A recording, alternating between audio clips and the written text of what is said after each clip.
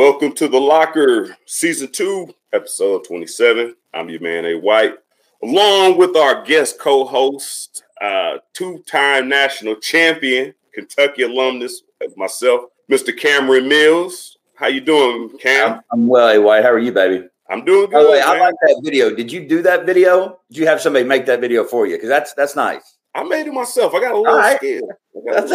Yeah, I do notice it's all football related. You say The Locker. I guess it's just football locker. I guess we're not talking basketball locker room. That's fine. I've never been in a football locker room, but I recognize it when I see it. I always ask for dirt on my guests. I asked a little dirt about you. I asked if you ever on the gridiron, and Cisco Bryant told me, hell no. If I ever what? If you ever got on the gridiron, if you were a football player. Dude, I was never allowed starting in third grade, like Pee-wee football, right? Oh, wow. Never even played Pee-wee. My parents, here's my mom and dad. For whatever reason, my mom was worried I'd get hurt playing football, which I guess she's been vindicated some level today, right? With all the worry about with concussions. But so I did, was never allowed to play Pee-wee football, I was never allowed to go skiing as a kid because I don't know, you may same thing. And it was just like before I even had a chance at a basketball career. It was just mom and dad were protected about certain things. Now, I could play basketball all I want and had success with sprained ankles and hurt knees and all that kind of stuff. But that's just how it worked with basketball. Yeah, see, people don't know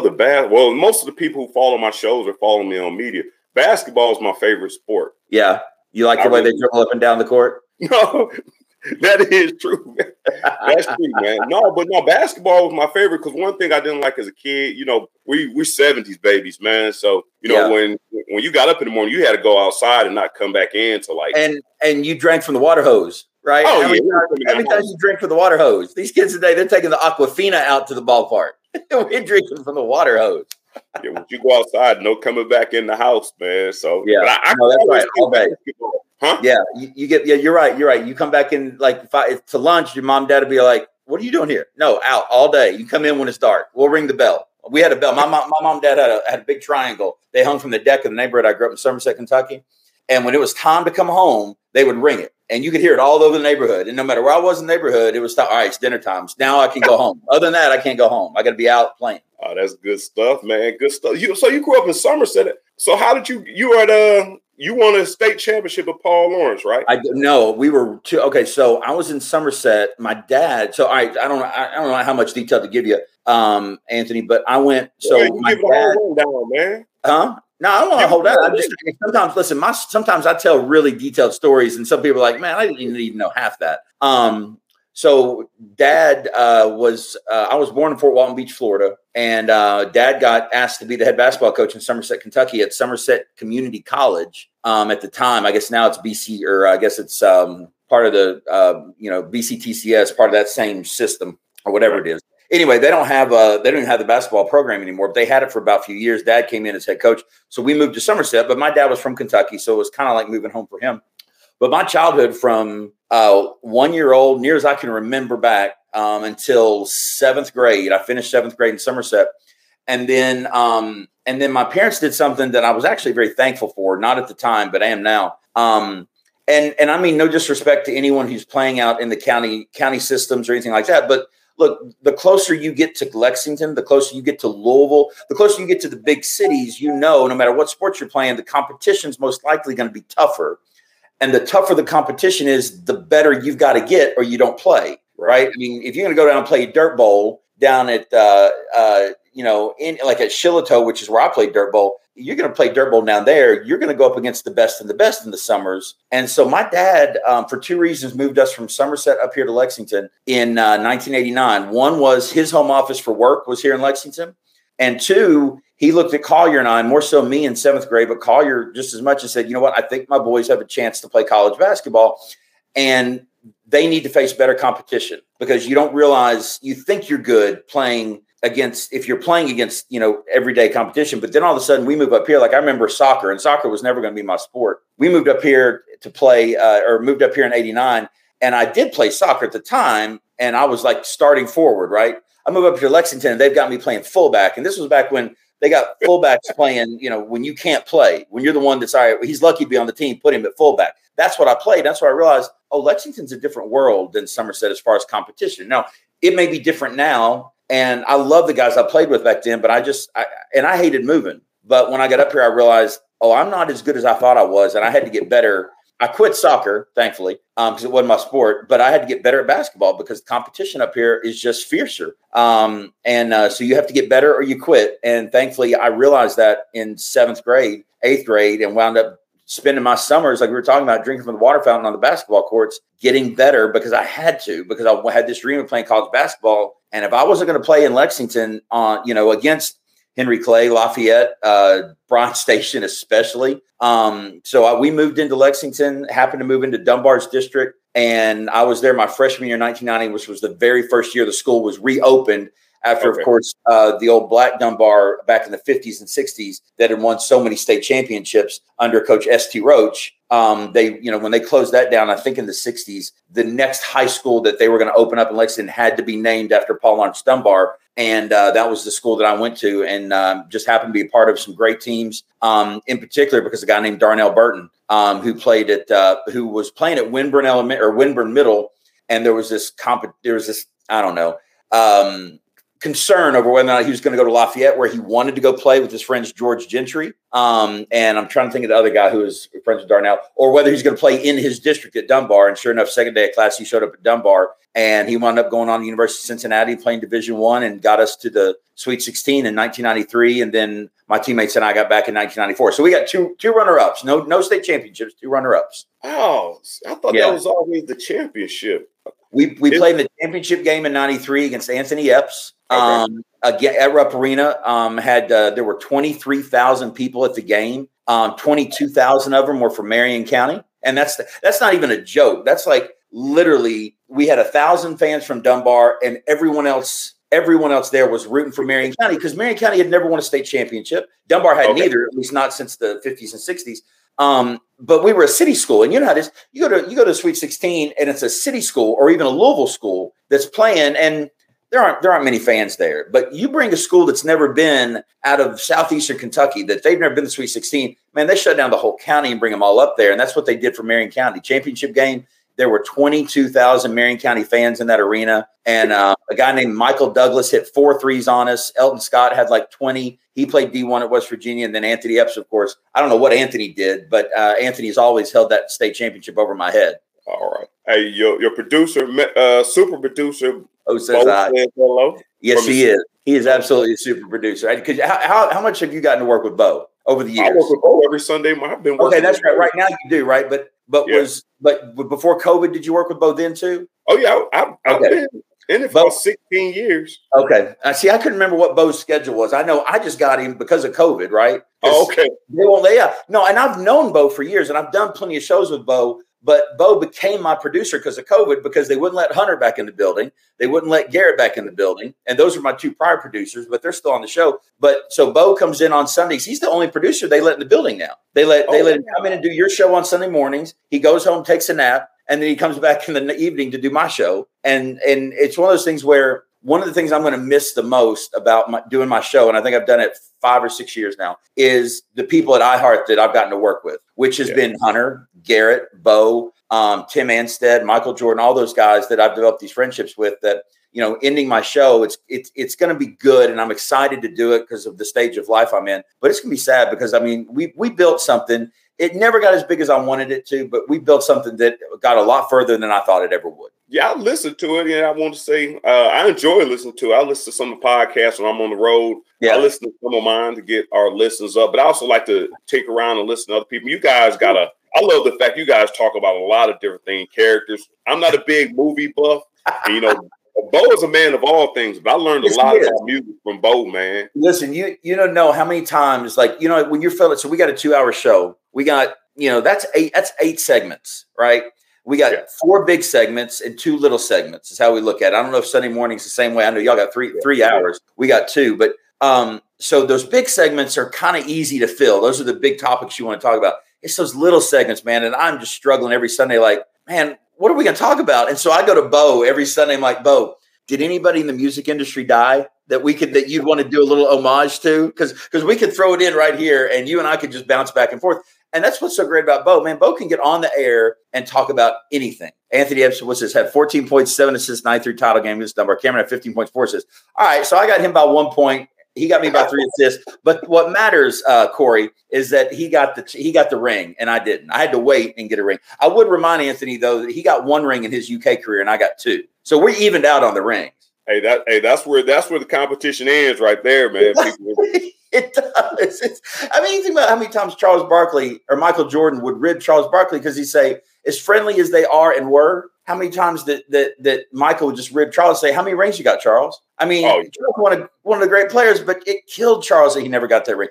It killed Karl Malone that he didn't get that ring until the Lakers late in his career, man. Those rings mean everything once you get them. And then as nice as to have them, what's fun is when you gloat them over your friends. Like Anthony has gloated that state championship ring over me since 1993. He always brings it up. Anytime I see him, he'll remind me of who got the best of who in the 1993 state championship game. Oh, wow. I thought about when you said Charles Barkley and Michael Jordan. I just wanted to let our fans know that. I just wanted to let the fans know when you talked about earlier, you said Michael Jordan and Charles Barkley. Yeah. But you said you worked with Tim Anstead and Michael Jordan. It wasn't Michael Jordan, was it? No, it's Michael Jordan at iHeart. Yeah. No, and it's funny how many times I say that. I'm like, I gotta talk to Michael Jordan today, and they're like, "Who?" I'm like, "No, not the one you're thinking of. The one here locally in charge of radio." But I've always wondered, some of these radio people, they make up a radio name, right? I've always assumed Michael's name was made up for radio. I always just assumed that. I don't think it was, though. I think that's his given name. Yeah, I questioned that until I actually met him, and I don't know. I guess it's kind of a common name. If I had the last name Jordan, I think I'll name my kid Michael. Yeah, well, you can't now, but back. I guess maybe I'm going to guess when Michael was born because he's not much. He's probably about our age, maybe a little bit younger than us, Anthony. I don't think Michael Jordan was Michael Jordan when he was born. So why wouldn't you name your kid Michael Jordan? That's true. I don't think Michael was that big or even known. So my man Big Majors met you his first year through Eric. Through Eric and Mikhail Pelfrey. Actually, I ran into Mikhail. I've ran into Mikhail twice recently. So Eric Pelfrey was my brother's. Eric and Mikhail were both my brother's best friends in high school. Eric, in particular, his nickname was Euge, E-U-G-E. I think I found out not long ago that his middle name was Eugene. I don't know. Anyway, he had. I wish I had a picture around here somewhere. I need to get one because I tell the story all the time about Eric. He was my brother's best friend, and he had, I'm not kidding, Anthony, he had an afro this big. And wore it with pride down the halls of Dunbar High School. And it wasn't like he was doing it sarcastically. It wasn't for a joke. That was Eric. That was Euge. And the Pelfrey's mom in particular has been friends with my mom for years. So those two guys are like part of the family. Oh, okay. Well, let's get to I guess some of the stuff you talked about. One thing I want to know, I hear a lot of from Marion County, Elton Scott, I know, obviously Anthony Epps, Julius Bell played out there. Carlos Best from Henry Clay. I don't know Darnell Burton, but I heard a lot about Darnell Burton. Dang, I can't remember his name. Kid played at Lexington Catholic. Oh, Vondell Morton. Vondell Morton. Yep. Yeah. So who's the best in high school? Who's the best you played against or played with that you felt like, hey, this guy is unreal? Okay, so played with obviously Darnell and even played against Darnell because I had to guard Darnell every day in practice. It's like my time at UK when Coach Pitino reminded me daily I couldn't play defense, and I wanted to look at him and say, let me introduce you to Tony Delk, Roderick Rhodes, Ron Mercer, Derek Anderson. These are the guys I'm guarding. And stop telling me I can't play defense. But in high school, Jason Osborne probably was the best player I ever played against, either he or Elton Scott. Elton, of course, was I think Elton was Mr. Kentucky or Mr. Basketball in the state of Kentucky in 94. Jason might have been Mr. Basketball in 93. And I'll also say this, though I never played against him in a high school game. I played with him in the Kentucky Indian All-Star games. I think of all those players, the player that had the best career of all the high school players in Kentucky from that era was Greg Buckner, who played at University Heights and wound up and then going to Clemson. Greg had like at least an 8 or 9 year NBA career, and he flies under the radar all the time, and I'm not sure why. I mean, he was a phenomenal player, and we realized that at Kentucky Indian All-Star practices, when you've got all the guys who, there's all these egos, and we all should have been Mr. Basketball, we think, and all this stuff. And we get into practice, and Greg Buckner with Elton Scott, who was Mr. Basketball, And Greg Buckner is dominating these practices. He dominated the practices. He dominated both Kentucky and All-Star games. He hit the game-winning shot for the game we won in Indiana. They beat us here in Kentucky. And we were one of the few Kentucky-Indiana All-Star teams that went 1-for-1 against Indiana because back in the day, they dominated us. They beat us 2-0 every year. But Greg Buckner is the reason we won. And he's probably the most talented player from my high school days if you consider where he went in his career. The toughest is Anthony. Anthony Epps is by far and I didn't realize that until I played with him at UK. I mean, he's got more heart than any player I've ever played against. The last thing you wanted to do is be in one-on-one or individual instruction with Anthony, because you're looking for guys in individual instruction, sadly, but this is true.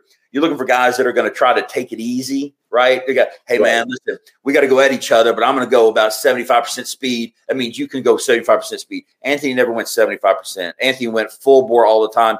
And when Anthony showed up in your individual instruction, because the way they would do it is they would divide you up, try to get all the guards together, all the big men together, and then divide it and try to get you out by class. So sometimes on a Monday, you'd be with a certain group of about 4 or 5 guys doing II. And then Tuesday, you'd be with another group, but they put all the guards together as much as they could. So when Anthony was in your individual instruction, you knew, okay, it's going to be 45 minutes of just hell on earth. It's just going to be, because Anthony's going to eat your heart out. And Anthony, he walked on to Kentucky? Anthony, no, he didn't. He did. And he did. So, yeah, Anthony was going to walk on, but before his freshman year officially started, they gave him a scholarship. So he was willing to walk on and was going to, and I think that's accurate. I think the story goes that he was willing to walk on, and then they gave him a scholarship because they had one come available. Same reason I got a scholarship in 97 and 98. It wasn't that I earned it, though they put it that way, and I appreciate that. That was kind of them, but there was a scholarship that wasn't going used, believe it or not. And of course, you look at the 96, 97 teams especially, and you're like, yeah, I can understand why there would be a scholarship not going used, because there's so much talent, right? It's like, what do we need another guy, a McDonald's All-American for, or potential All-American? And they just had one, and so why waste it? Why not give it to the walk-on? And that year it happened to be me. So, but that's the same thing happened to Anthony. I think there was one available, and Coach P gave it to Anthony, and it was well-deserved. Anthony's story is one of the best stories in UK history of a Kentucky boy who Coach Pitino himself did not have confidence in 1996. At the beginning of that year, of course, the year we went, 38-2 and won the championship, of course, Coach Pitino had so little confidence in Anthony to run the team at the beginning of that year that he put Tony Delk at point. Tony's not a true point. He put Jeff Shepard at point. Jeff is not a true point. So he's got two, and Jeff can't even use his left hand. So you've got a non-point guard with only one hand, basically running point guard for a team that's supposed to win the national championship, all because Coach did not have confidence in Anthony. And the moment Coach just flipped a switch and said, we live or die with Anthony Epps, is when we started living with Anthony Epps. And the story of what he did from that moment when Coach said, you're my guy, no matter what, we are going to live or die with you this year, because of Anthony's heart. And he's just so freaking tough. He carried us to the national championship. I mean, Tony Delk will get the credit. Mark Pope will get the credit. Ron Mercer will get the credit because he had 20 points in the national championship game.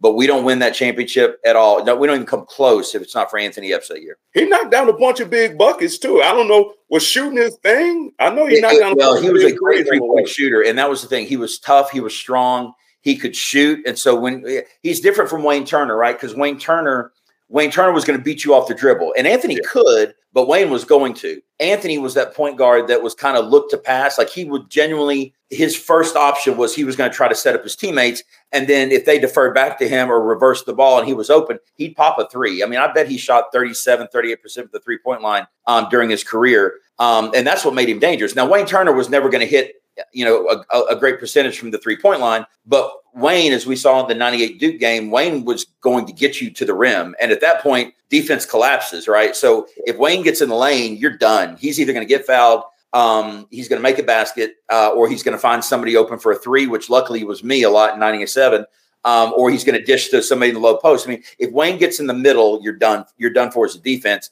Anthony could do it in many different ways, most of which, and not to diminish his ability, but when I think of Anthony Epps, I just think of he's the toughest guy I've ever played against or played with. Okay. So it's more mental toughness than anything. I guess we're going to jump around because I'm trying to keep on task with my questions and also trying to keep on task with theirs. But Lacey, Bo's little sister wants to know, are you guys going to have another big guest on there like Patino before y'all sign off? No, that's a great question, Lacey.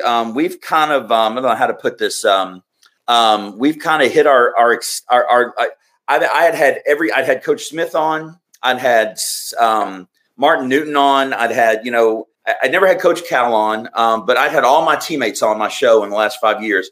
The one person I never had on was Coach Patino. And the reason for that is I was scared of him. I'll be honest, we're all scared of him. And so when he had his Iona explosion, whatever you want to call it, when he gets Iona back to the Sweet 16, he's getting celebrated again. I thought, there's no way. Oh, he also sends out a tweet saying to all my guys, all my former players, because Coach P is very loyal to his ex-players. To all my guys who have wished me well, thanked me, congratulated me. I love you guys. Thank you so much. Well, I was one of those that sent him a text congratulating him. So when I saw that tweet, I was like, okay, he can't be mad at me now. So now is when I have to have him on the show. So I just reached out to him, and he was in, Coach, you got to find in the right mood. If Coach is in the right mood, he'll do anything for you. If he's not in the right mood, he won't text you back, kind of thing. So he was in a great mood because he was so proud of his Iona Gales, and we had him on. But no, we're not planning any big send off. We're not planning. We're just going to wrap up the show, hopefully gracefully, on May 2nd. Be done with it. Give it for the summer. Give the podcast over to Hunter and Chandler and let them play around and do a podcast called I think Sideline Sports Report, which will start probably May 10th, sometime the week after we go. And it'll just be podcast. But no, we're not planning any big send off. Well, since she got you on this line of questioning, let me ask you this. I have a tough time. I have several of my former coaches on, and I'm just kind of the opposite of you. I don't want to get them when they're going through turmoil in their life or the media is after, but I also don't want to go when they're hot because I think everybody's tugging at them, and I don't want to be that guy. Hard, isn't it? What is your avenue? Do you send the interns out there? What's your avenue? That's my biggest thing about finding guests. How many coaches did you have, though? Because you were there 4 years. You got all kinds of, football team, y'all got like 25 coaches, it seems like, anyway. And no matter what you play, I imagine you've got some relationship with all of them, right? Good relationships. Okay. Okay. All right. Fair enough. So I was there 4 years. I had the same 4 coaches for 3 of those years, and then 4 new coaches for my last year. So if I'm talking specifically about coaches, not my teammates, but coaches, either I have their cell phone or I don't. It's just a smaller bubble, right? Than you have. You got a big football bubble. I got a small bubble of 13 players each year, 4 coaches. That's 17 people. I've got everybody's cell phone number. I've got a 98 team group text. I got a 96 team group text that we go back and forth. If something happens to somebody, like when Jeff Shepard's kid, when Reed started playing out of his mind this year, man, the text started going congratulating Shep. A few years ago when we had the 96 reunion, the text started going just basically, and I know you know this, there is nothing better than making fun of, mocking, and needling your teammates, right? Nothing better back then. There is nothing better today. There is never any sincere compliments passed around to a teammate. If you're not making fun of your teammates, you don't love your teammates. And so, man, they just go back and forth. But I just reach out to them. Most of the time I hear back. Sometimes I don't. But it's just I got a smaller bubble to deal with than you do. So I don't have interns reach out. Now, I would have Hunter or somebody reach out to somebody I don't know. And say, hey, see if you can, get them interested in the show.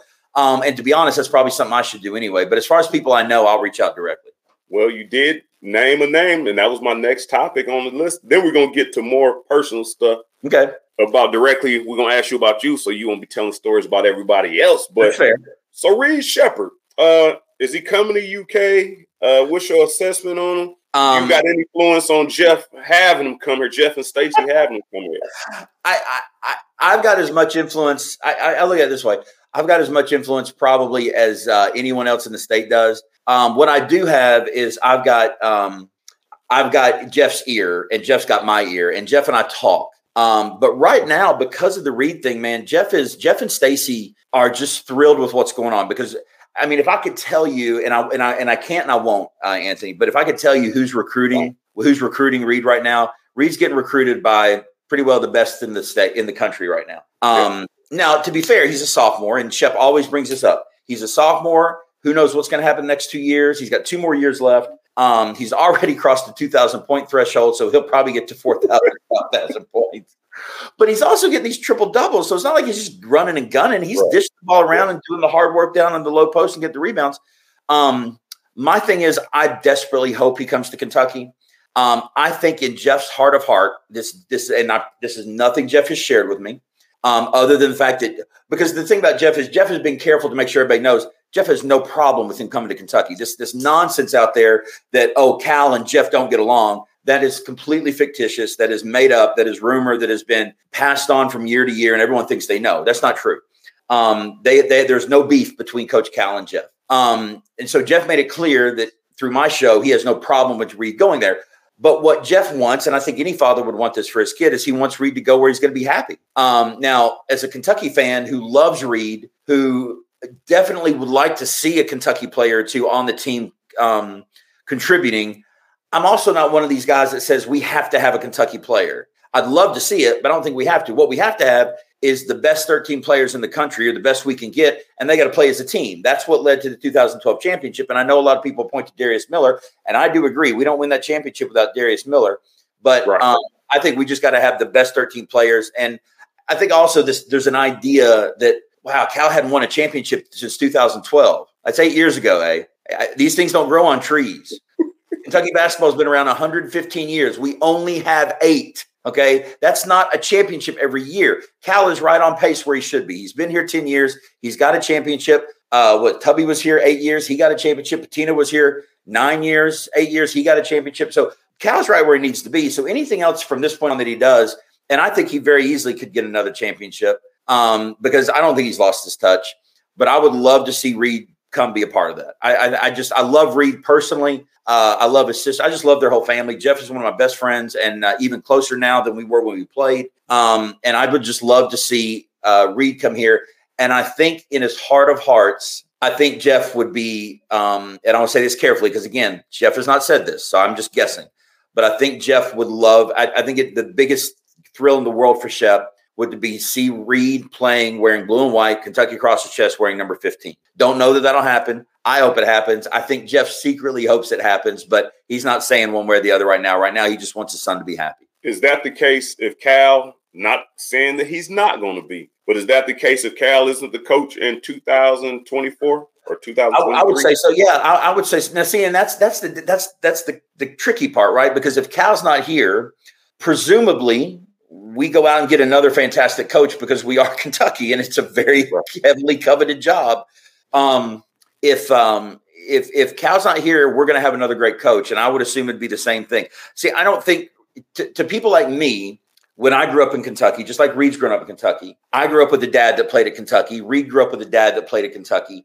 I don't want to assume to speak for Reed, but for people like me, it didn't matter who the coach was. It didn't matter. It could have been Eddie Sutton. It could have been Joe B. Hall. It could have been Adolph Rupp. It could have been Coach Cal.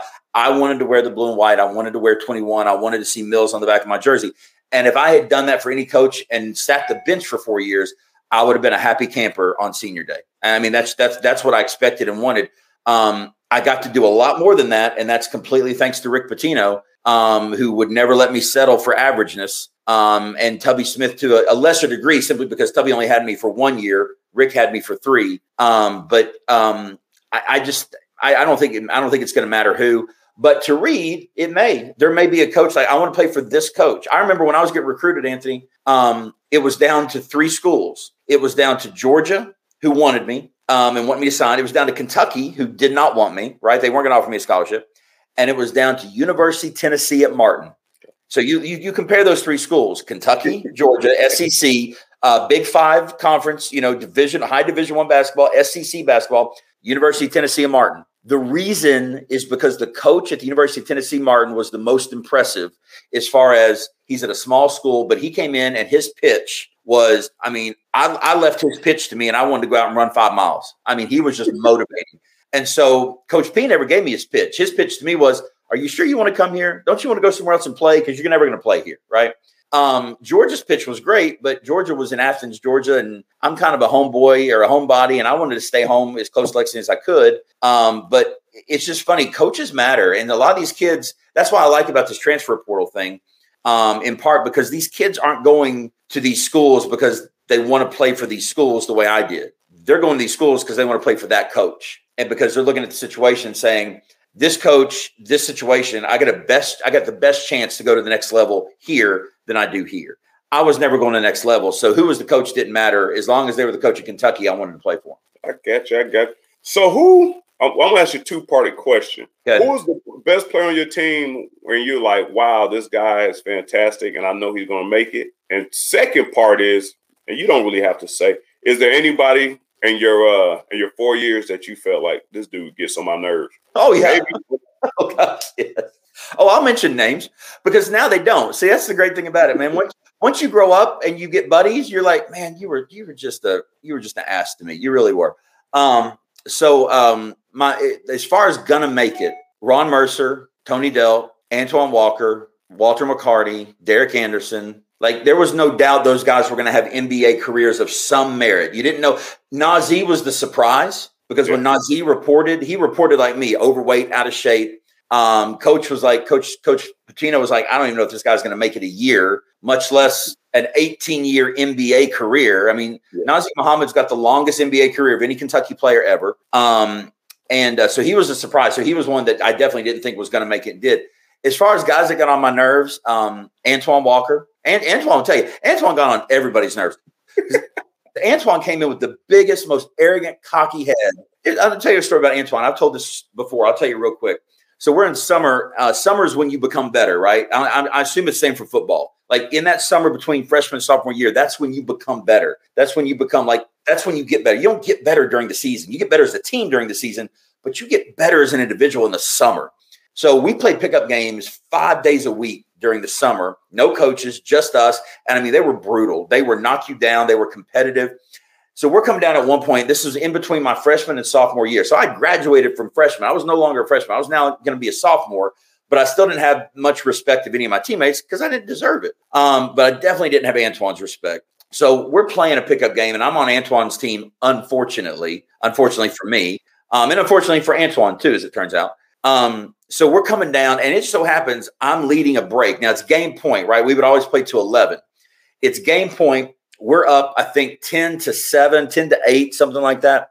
So it's a close game, but this is game point and a fast break, and it's like a 1-on-3 fast break. So chances are we're going to score and win this game and stay on court and have, next come on. So it's me, for whatever reason, leading the break just because I happened to – the ball bounced to me. It wasn't like they passed it to me like, Cameron, you lead the break. That would never happen. The ball bounced to me. I took off down the middle. I've got Antoine down this wing. I've got Tony Delk down this wing. I'm like, man, doesn't matter which way I pick. We're going to score and win. As I'm thinking about who I'm going to pass it to, reading the one defenders in front of me, I bounce the ball off my knee. It then hits my foot and Kareem's out of bounds in front of me. Antoine explodes, cusses me out, tells me I'm the worst player he's ever seen. And then, and this is the best part, it carries over into the locker room. 20 minutes later, we're in the locker room. We're not playing anymore. We're all showering up. He's still on my case. And then it gets to the best part ever. He goes, I want you to get your stuff. I want you to get it out of the locker. I want you to pack it all up. I want you to go home. You're off the team. I'm like, I'm looking at the seniors. I'm like, can he kick me off the team? He can't kick me off the team, can he? I didn't know what to do. I was stunned. I mean, he literally tried to throw me off the team. He may have even gone to have a word with Coach P. He was that mad. But that's Antoine. Antoine he was competitive. He was arrogant. And the funny thing about it is now he's one of the kindest, most humble guys you'll ever meet. And if you know his story, you would understand that. He's been through a lot. He's made some mistakes, and he's admitted that. But he's still, man, you go up to Antoine now, first thing he does, how's your family? How you doing? Right? That's not Antoine of old. Antoine of old was about himself. Antoine nowadays is about other people, and it's cool to watch him do that. Tony Delk drove me nuts because Tony, as much as I love Tony now, man, Tony, he hazed me. Tony must have been hazed as a freshman himself. And so Tony decided to haze me, particularly because I was the walk-on. And so among many things he did to me, he stuck me, and I imagine y'all had these too, right? After practice, you put your gear in like a mesh bag. Yeah, mesh bag. Yeah. Up, right? You throw it in, and the next day, it's sitting there ready for you to go. Or there's rotations of these mesh bags in your practice gear. So there's this hamper that after practice we would put all of our dirty stuff, our sweaty stuff in a mesh bag, throw it in this hamper. Mr. Kiley would come get it, and he'd wheel it out. So I had a particularly bad practice, or Tony was particularly feeling full of himself or something. He decided what he would do is he would throw me as I was getting undressed, getting ready to get in the shower. He took me, put me in the hamper, and wheeled me out to the outside of the locker room. So I'm outside of the locker room, outside our locker room at Memorial Coliseum, naked as I could be in this hamper. And now the problem is the door out of our locker room, you can't get back in. You got to go back through the weight room. Well, the cheerleaders, the soccer team, there was a set of girls in there lifting weights. And so I had to get out of that stupid hamper and I had to run as fast as I could, go through the locker room butt naked, get into our locker room and just to get redressed. And I didn't know how to do that. I didn't know if I could do that. I didn't know if I wanted to do that, all because Tony thought it'd be funny. So I didn't like Tony when we played, at least for that freshman year when he was hazing me. Antoine was hard to like anyway. But the fun thing now is we get back and we sit back 20 years looking back and we're like, man, as hard as those days were, and they were hard, we didn't laugh then, but we can laugh about them now. And that's what makes it fun. That's what makes those text streams with my 96 guys and my 98 guys. It just makes them so much fun because stories start to pop up. And man, those stories were not funny at the time, but they are hysterical now. That is hilarious. Tell me about an instance at UK that something, I don't know, I guess worst moment at basketball. It could be on campus. It don't even have to be basketball. What's one moment that you like, man, you really don't like reliving or telling people about?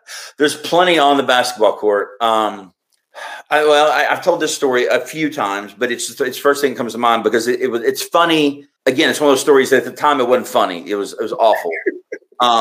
Now it's funny. So I report as a freshman, incoming freshman, to coach's basketball camp in the summer, right? Summer for my freshman year. I report with Scott Padgett and Alan Edwards, my two fellow freshmen, along with Antoine Walker, who wasn't there yet. So we report to coach's camp. The NCAA just passed a rule that we as incoming freshmen could actually participate in camp. So coach had us participating in camp, had us coaching camp, and then had us playing with the guys at night. So we get there. It's the second night of camp. I've already reported in as a freshman to start lifting weights. I've already been told I'm too heavy, right? Because coach was adamant, like, slow guys like me got to be lighter. Like guys like Walter McCarty need to be bigger because he's quick as can be, but he gets pushed around. So he's got to put on weight. That's why he had a 10,000 calorie a day diet. Yeah. I had like a 200 calorie a day diet, right? So I'm like, he is trying to strip weight off me, thinking the lighter Cameron is, the quicker he's going to be. And to some extent, that's true. So I report to campus, 217 pounds at 6'3". That night, I'm weighed by our strength and conditioning coach. He, of course, relays it to Coach Patino, unbeknownst to me, because that's what he does. That's just how coaching is. That night, I see Coach for the first time since he told me I could walk on. And when Coach P's at his camp, it's like all the coaches gather around. He's telling stupid stories. Everybody laughs, idiotically at these stupid stories. Or, Coach tells a joke. Everybody laughs stupidly because they kind of want to suck up to him. So they blew the whistle. They're getting ready to do the lineup for camp. And I find myself walking next to Scott Padgett and Coach P. And I'm expecting Coach P to say, Cam, good to see you. Glad you're here. Want you to work hard this summer. Looking forward to what we're going to do this year. Something like that. What he actually says to me is, he says, Cameron, you are the fattest effing ball player I've ever seen in my entire effing life. You either lose the effing weight or you are off the team. Oh, wow. And I am stunned. I mean, because now I'm not stunned now because that's Coach P. That's how Coach P is. Coach P will light you up in the blink of an eye.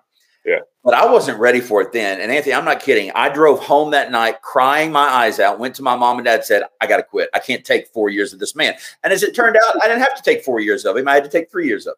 But that's the big thing is once you, and I don't know if you experienced this, but once you got to that certain level with a coach where he does it sounds personal, but it's not personal. He doesn't hate me. He is motivating me. And here's what happened.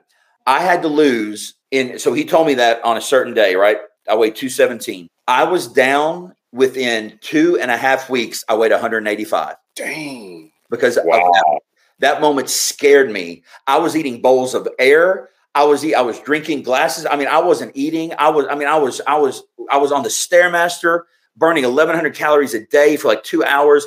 I was lifting. I was doing everything. And in 2.5 weeks, I'd lost whatever that is, 217 to 185. And that's what I played in my freshman year was 185. Actually, at one point, I think I was down to 178, but then they started putting a little weight up. I mean, I had hollow cheeks and everything. So it's one of those things where people like laugh at me, like how much weight I've gained since then. And I'm like, look, dude, if you had been yelled at the way I was yelled at about losing weight during your 4-year career, you'd hate working out nowadays too.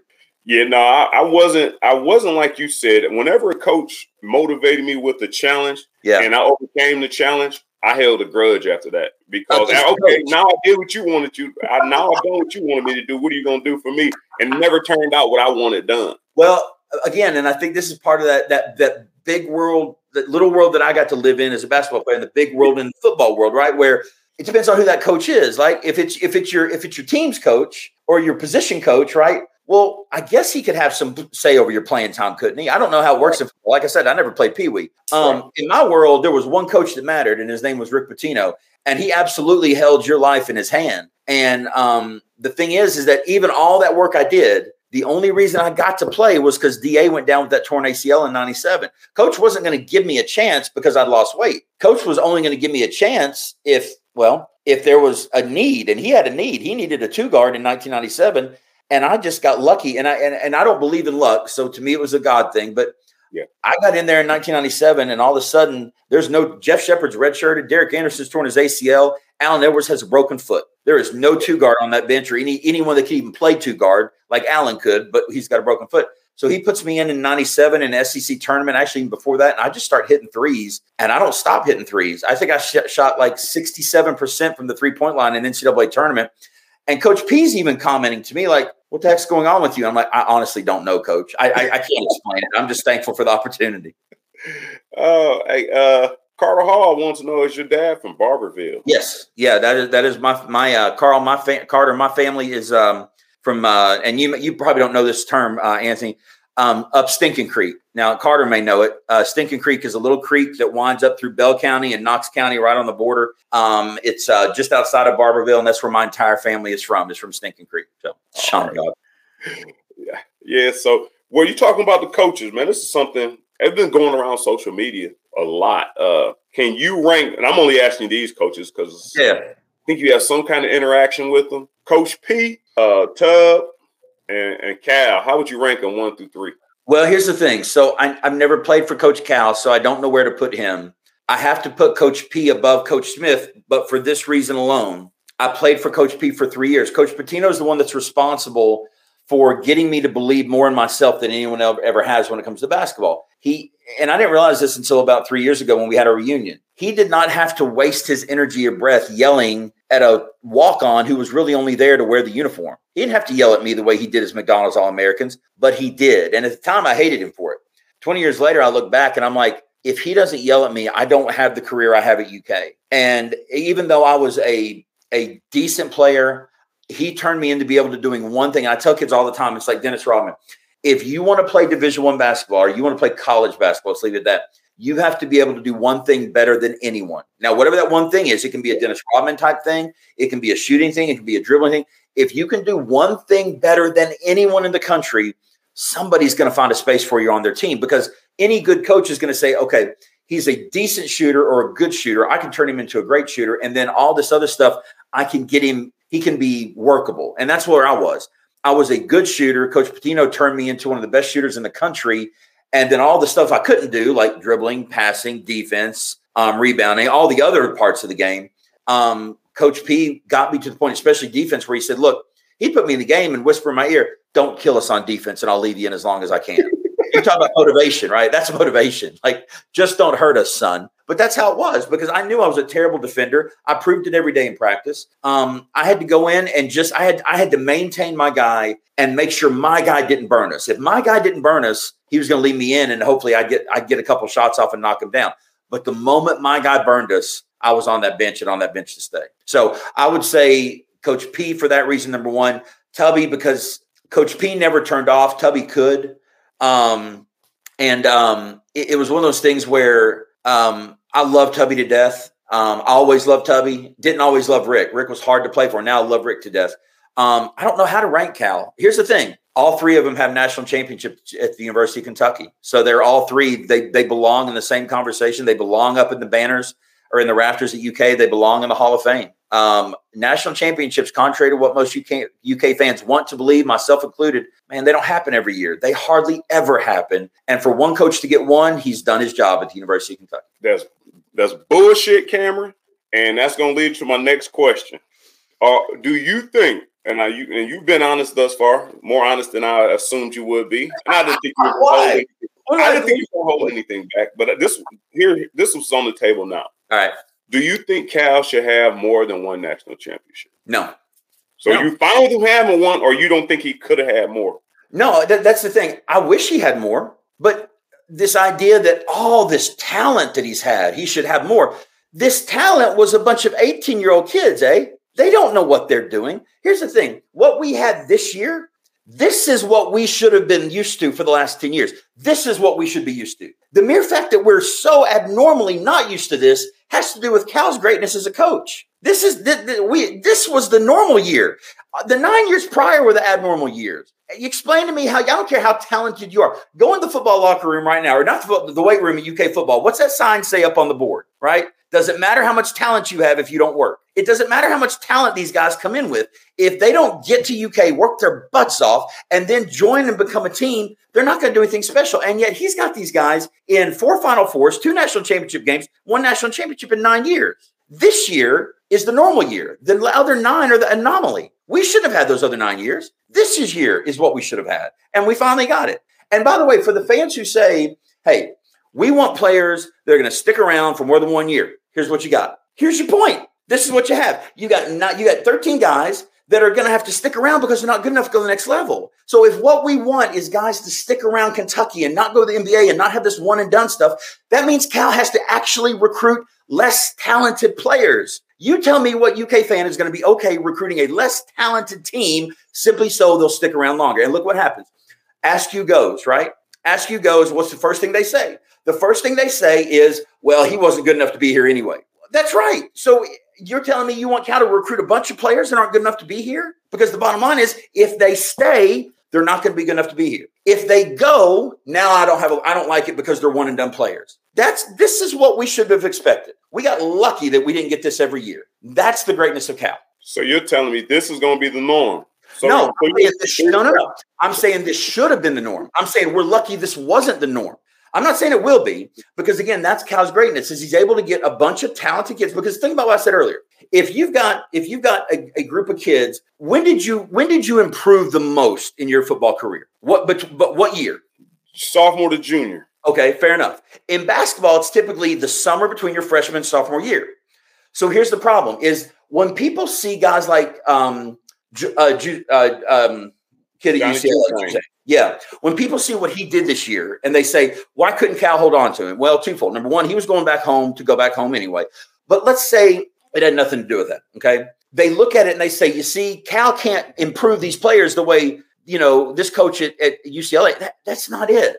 It's a matter of this kid was 18. Now he's 19. His body's maturing. It happens all the time. Look at Tony Delk's career. Tony Delk's career, he was a decent, well, scratch that. He was a great player his freshman year. But when did he make his leap? He didn't make his leap his freshman year. He made the leap into the starting lineup and become this potential All-American his sophomore year, because over that summer, he got better. Over that summer, I got better between freshman and sophomore. That's when they get better. So if we lose them to another team or the NBA, because I think that's what a lot of fans do, they look at the NBA and they say, look at all this talent. You've got Murray, you've got Booker, you've got Anthony Davis, you've got – how's he not winning championships with these guys? Well, you guys are looking at these players in the NBA 5 or 6 years into their careers. They're now 24, 25, making league maximum and leading the league in scoring. Yes, it does look ridiculous that Cal didn't win national championships, but you're looking at them now. You got to look back at what they were when they were 18, 19 years old. They didn't have those bodies. They didn't have that shooting. They weren't able to do then they weren't able to do now.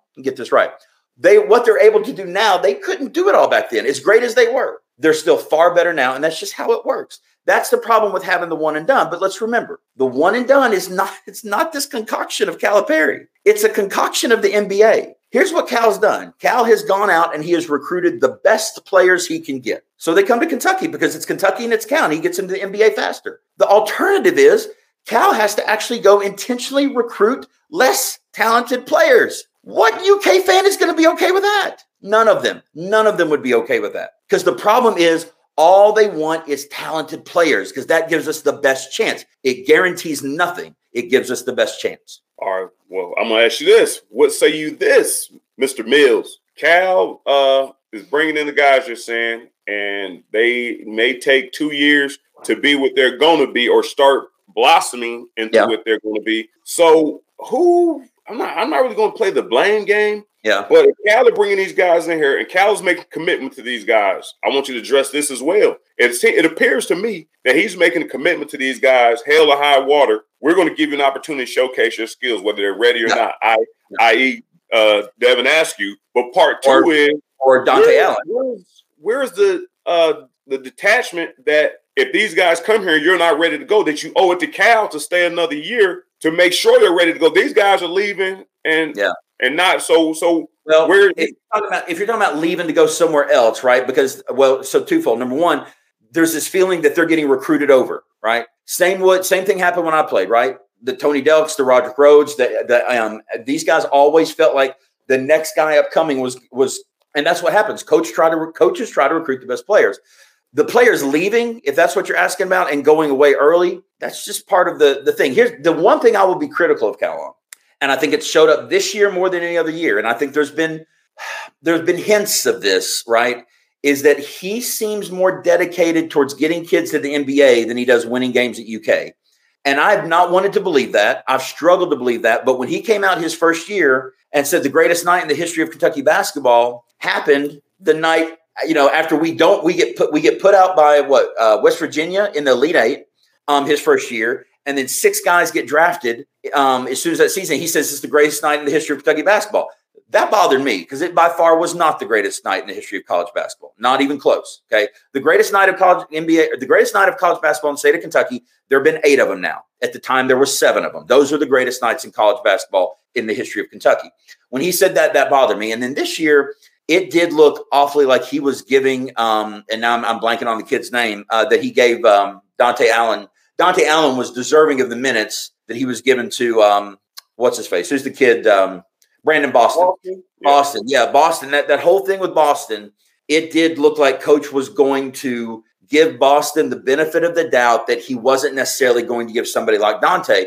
Now, they didn't have to play one or the other. They could have played both, and I think sometimes they were both in together. But that comment he made after that game where he's not after hurting anybody's heart or didn't want anybody's feelings hurt, I'm like, I don't know. I played Division I college basketball 4 years. That's all my coaches wanted. They wanted feelings hurt because if your feelings aren't hurt, you're not getting better. And I know what Coach was saying, and Coach is always selling, and he is. But that did bother me. And I will say that did bother me. And I do think that's where he's got to say, okay, I'm paid to win championships. That's why Kentucky fans want him here. That's why Mitch Barnhart has hired him. He's been hired to win national championships. If his main motivation, and he's open about this, he wants to let kids fulfill their dreams. If that's his main motivation, then maybe this isn't the place for him because UK fans, they want to see stars like Murray and Booker and Anthony Davis doing and DeMarcus Cousins killing it in the NBA. But what they really want is to hang banners, and I get that. Right. Well, so you gave me a little new perspective on the whole deal, man.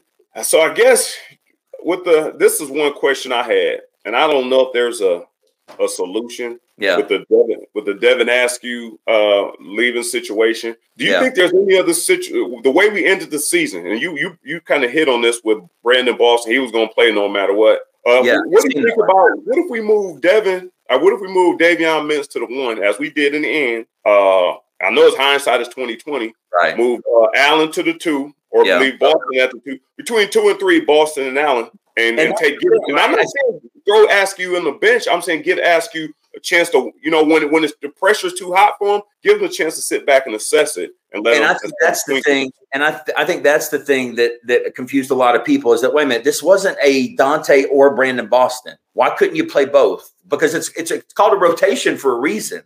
The rotation isn't always this guy in for this guy. It's this guy in for this guy because I've got to get something else going on out here. So I don't know about Devin, and I don't know about him leaving. What I do know is University of Kentucky and every NCAA team, they make a commitment of 1 year to each of these players. That's it. You know this. It's not a 4-year scholarship. It's a 1-year scholarship that the team is allowed to renew. The players now have a little bit more power where they can say, well, I made a 1-year commitment to you. Up until now, the players have made a 4-year commitment to a team that's only made a 1-year commitment to them. That's not fair. So now things are a little bit different and a little more fair than they should be because these players can leave. As far as what we should do, I don't know, but I'll tell you this. The transfer portal in and of itself, I think is going to wind up being a great thing for us because it looks like right now Cal's done recruiting freshmen for this year, at least. He's looking at this transfer portal saying, man, bring me some experienced players. And to me, that's the positive step in. He's starting to get it like, look, we got to have some seniority. We do have to have a Darius Miller, somebody that knows when we're down 10 with 5 minutes left to go, game in and over, just like if we're up 10 with 5 minutes to go, game in and over. So I don't know where the answer is as far as the rotation. What I do know is that I feel like sometimes kids feel like they're being recruited over. The bad part about the transfer portal, though, is that you and I both know we felt compelled to be here, right? I don't know if you ever toyed with transferring. I never did. I toyed with quitting, but not transferring. When you don't have any other option, right? When you have an option to leave because you don't think coach is being fair, or you don't think you're getting a good shake, or this guy's coming in, there's no way you're going to be able to compete with him for playing time. Man, it's easy to leave instead of work harder to beat the competition. And that makes you competitive. That means when you go out there against a Florida and you're down 19 with 9 minutes left, no, you work your tail off, you come back and you beat them. It just so happens that COVID steps in and you can't beat that and you lose your chance to go to the SEC and NCAA 2 years ago. But these kids, I'm afraid many of them are going to, instead of sticking it out and get tougher and fight for their playing time and and be competitive against their teammates, because in some retrospect, that's what builds a team, right? I'm going to go at you. I'm going to kill you every day in practice. But when the whistle blows, I'm going to pick you up off the floor. We're going to go in here and we're going to go to class together and we're going to be boys. We're going to go to lodge together and we're going to be boys. But during practice, I'm going to kill you. Because if you come at me and want to kill me during practice, all that does is make me better. If I can leave that easily, then I don't know how many of these guys are going to be mentally tough enough to say, you know what? The easy way out is to leave. The tough way out is to stick it out, stay where I've committed, at least for last year, commit again to this year, play for this amazing coach who gets guys to the NBA, and bam, get better. Because I'm not sure if you're going to become the best you can be by transferring to another program. Michelle Brown says hello. I saw. Hi, Michelle. Well, this is what I was going to ask you. I said, we got a couple more minutes left, couple more questions.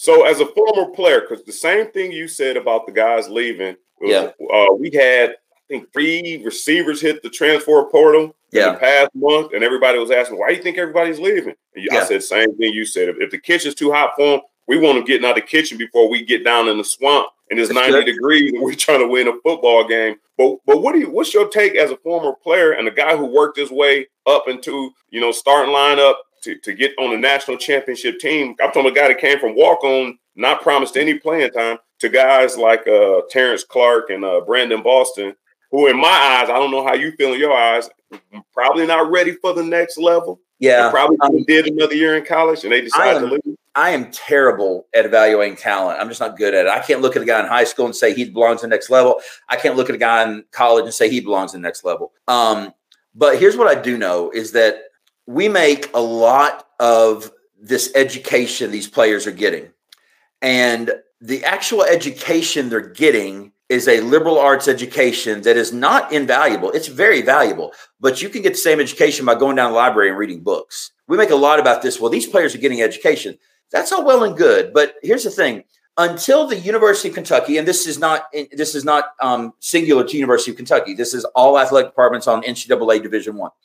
Until the athletic director at the University of Arizona is paid via a education, the same way his players are paid via an education, then it's not fair. It's just not. So everybody down at UK, and I love everyone down. I love Mitch Barnhart. I've still got friends that work down there.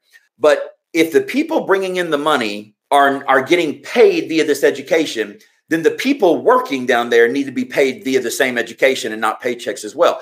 So when I see a guy like Terrence Clark or these guys leaving early, even though they may not be ready, they live like kings at Kentucky. And let's not make any bones about that. They live like kings at Kentucky, especially the basketball team. They live like kings. They eat better. They travel better. They sleep better. Their dorms are better. They live like kings, but they're not making any money. And they're making money for other people. And that's hard on a lot of kids and becoming more and more hard. When I played, I never even thought about it. It was after I got out that I started seeing the money changing hands, meaning, wait a minute, you mean I'm going down here and at Fayette Mall 2 days after my career is over, I'm going to Fayette Mall and I'm going to sign for 3 hours and make $4,000? Yeah. Where's this been?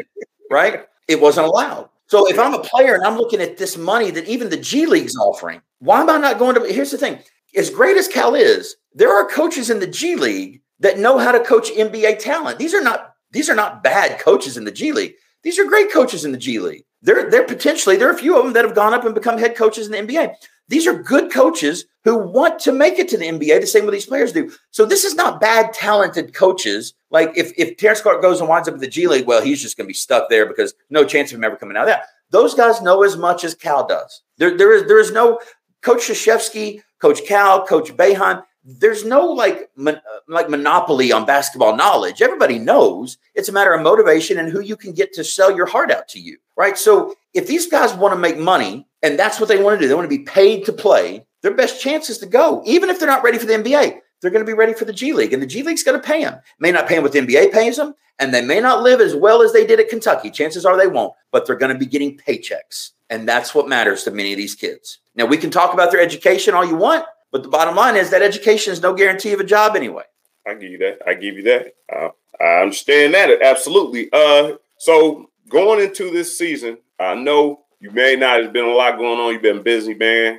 That's why you're cutting down the podcast, trying to get, are you aware of, or what we have come from what we had, the problems we had last year and what we have coming in, Sheboy, Grandy, or Randy, I always get that one confused.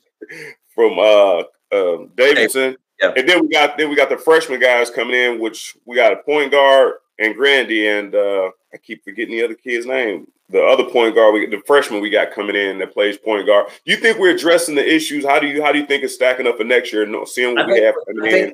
If you look at everything we had last year, and again, last year was so hard to watch.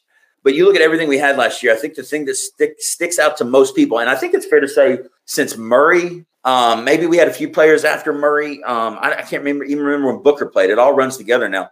But, man, I think so many people they want shooters. They want somebody I think it got fans excited when this kid from Davidson, Grundy, started coming around and started talking about that his hero was Steph Curry.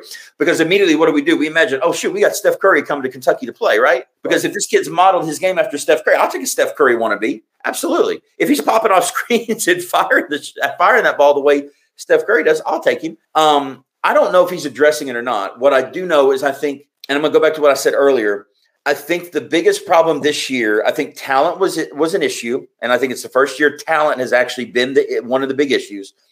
But I think the biggest problem this year was these guys, for whatever reason, just never bought into each other. And I heard a lot of talk about them blaming COVID, and a lot of people want to dismiss that, and I kind of do too, because every team was in the same situation, but not every team was as young as we were, right? Not every team was as young. Yeah. So when you look at that, you're like, okay, well that's a little bit different as far as these guys were younger, and these guys are like, they've got the genius of what Cal does, Anthony, every year is he takes a bunch of arrogant, cocky McDonald's All-Americans, and he gets them to believe that we go further than you. We as a team can do something special. You as an individual are not going to do anything special this year.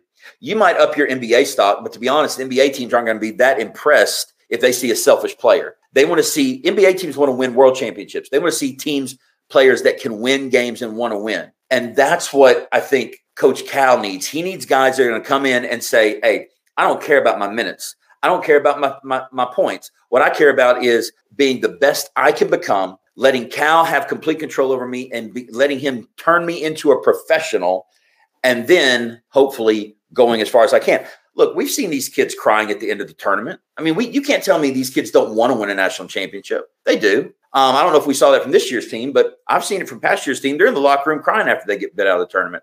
I think Cal just needs some guys on the team that are going to go back to the old years of Cal. Because, look, Sweet 16, I agree, unacceptable. Elite 8, I'm good. If we make the Elite every year, I'm like, okay, we're on the verge. Because here's all you can ask for. You have to ask for a chance to win the championship. And if you have a legitimate chance in every Cal year, except last year and the NIT year, they have had a legitimate chance to win it, including the year before, because all of a sudden they started playing great ball at the end.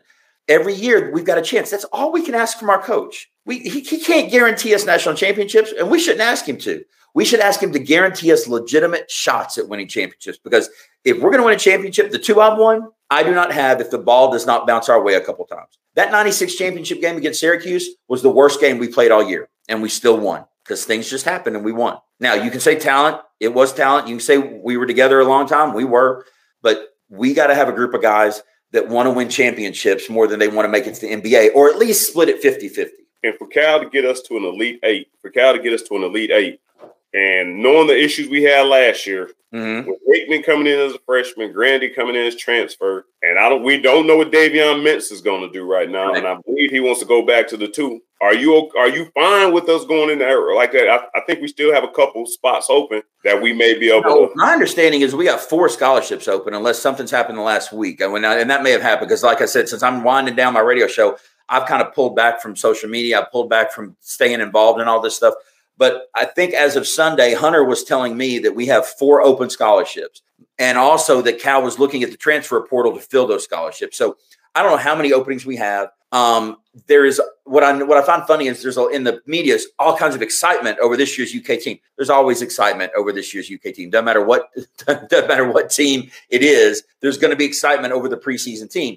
The thing is that what are we going to do with that team, and what are we going to wind up with? And here's the thing: are they going to be as good as we were told they were? Right? Because some of these evaluators and rankings of some of these guys, man, they're putting a lot of pressure on these kids to the point where, like, if Nick Richards, for example, Nick Richards comes to town, if he doesn't immediately jump to the NBA, what do we as UK fans say? Wasn't good enough to play here. Yeah. Because we've gotten used to kids only good enough to play here if they leave immediately go to the NBA. Then we complain about the fact that they've immediately gone to the NBA and wish they'd been here longer. But if they're here longer, then we decide they weren't good enough to play here in the first place. So that's the frustrating part about being a UK fan sometimes is we've got this charismatic coach who knows what he's doing, who can get the talent to come to Kentucky. He's turned Kentucky into a farm system. I know we don't like that, but man, we got a national championship in 2012, and we've been awfully close 3 other times. I mean, at least 2 other times we were in the national title game, and we've been to the Final Four, I think, 4 times since he's been here. I can't complain 2 whits about that. That is phenomenal coaching, especially when you're doing it with a bunch of 18 and 19-year-olds. Here's my last 2 questions. Okay. If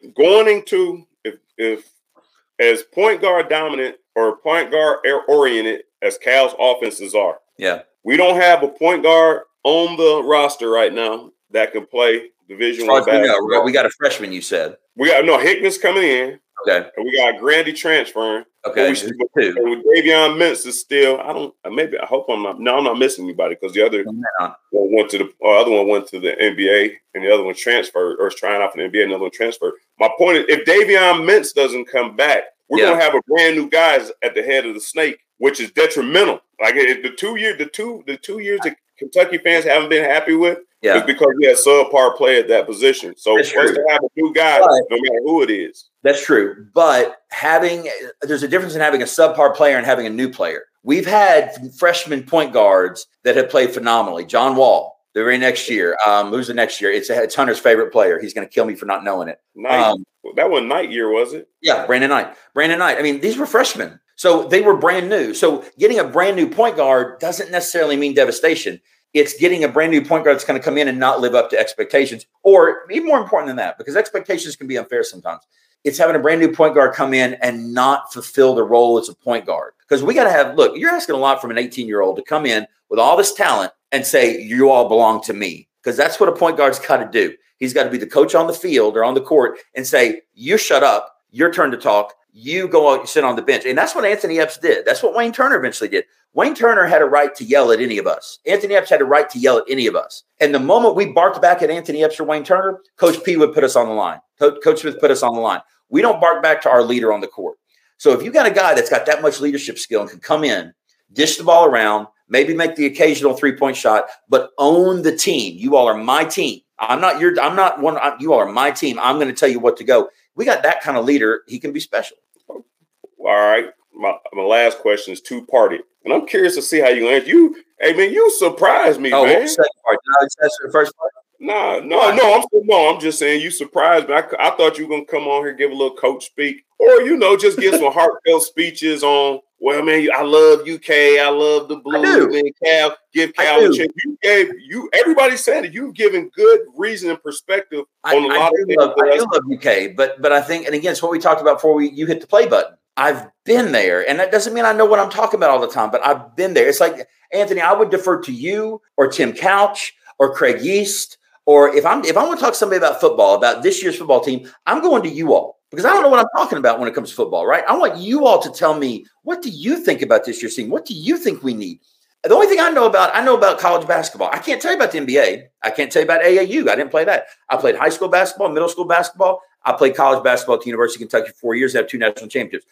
I can tell you how we got there. That's what I can tell you. Now, I sometimes I get frustrated with fans. Sometimes I get frustrated with their expectations. Sometimes I get frustrated with their unrealistic expectations. But I can tell you what it took to win 2 national championships. And I mean this with all the love in the world, Nazzie, but if Nazzie had hit a few foul shots towards the end of the 97 game, we would have been 3 for 3. But to be fair to Nazzie, if I had hit a 3-pointer early in the game, it would have erased the need for him to hit that foul shot. So point is, it's just saying, hey, I know what I'm talking about in this area. So I've got opinions about it. And I'm not quiet about those opinions most of the time. Good stuff. All right. So one side of the question, this final question, one side of the question is, if you have advice, because I like your answers, if you have advice for Cal, what would that be? And if you got advice for Big Blue Nation, what would that be? The advice for Big Blue Nation would be just get off Cal for a few years. You know, if we're in the year 15 and he hadn't gotten us back to a Final Four, okay, I get it. Maybe there needs to be a change. But we're in year 10. He is making some changes. We're coming off the worst year he has ever had, one of the worst years in the history of our program. Let's see what happens next year, because you go back to prior 10 years, it's hard to honestly complain about those years. As a matter of fact, it's ridiculous to complain about those 10 years. So I don't know what advice to give the fans other than be patient with Cal, because he has proven to us he can put a team on the court that has a legitimate shot at winning a national championship. And that is all we should be able to ask of him, because he cannot guarantee one, because there's 200 some odd schools that are chasing the same title we are. To Coach Cal, I say this not knowing his heart or his mind. I really wish, as much as I love what he does, because look, when he says he wants to get a kid to the NBA, I truly believe that's altruistic. Now, it's not hurting him in the recruiting pools to be able to get these kids to the NBA fast, but I do truly believe he wants to let these kids live out their dream. That makes him feel good. And I appreciate that, man. He is taking some kids out of horrible poverty, and you know this, and putting them into the dream and being able to buy their moms houses and cars, and, you know, the women that have raised them and parents. And like Karl Anthony Towns, his parents were so close to him, and Karl being able to buy his parents some things that he never would have been able to buy them, man. That's a cool thing to be able to do. And Cal loves being able to give those players that gift to their family.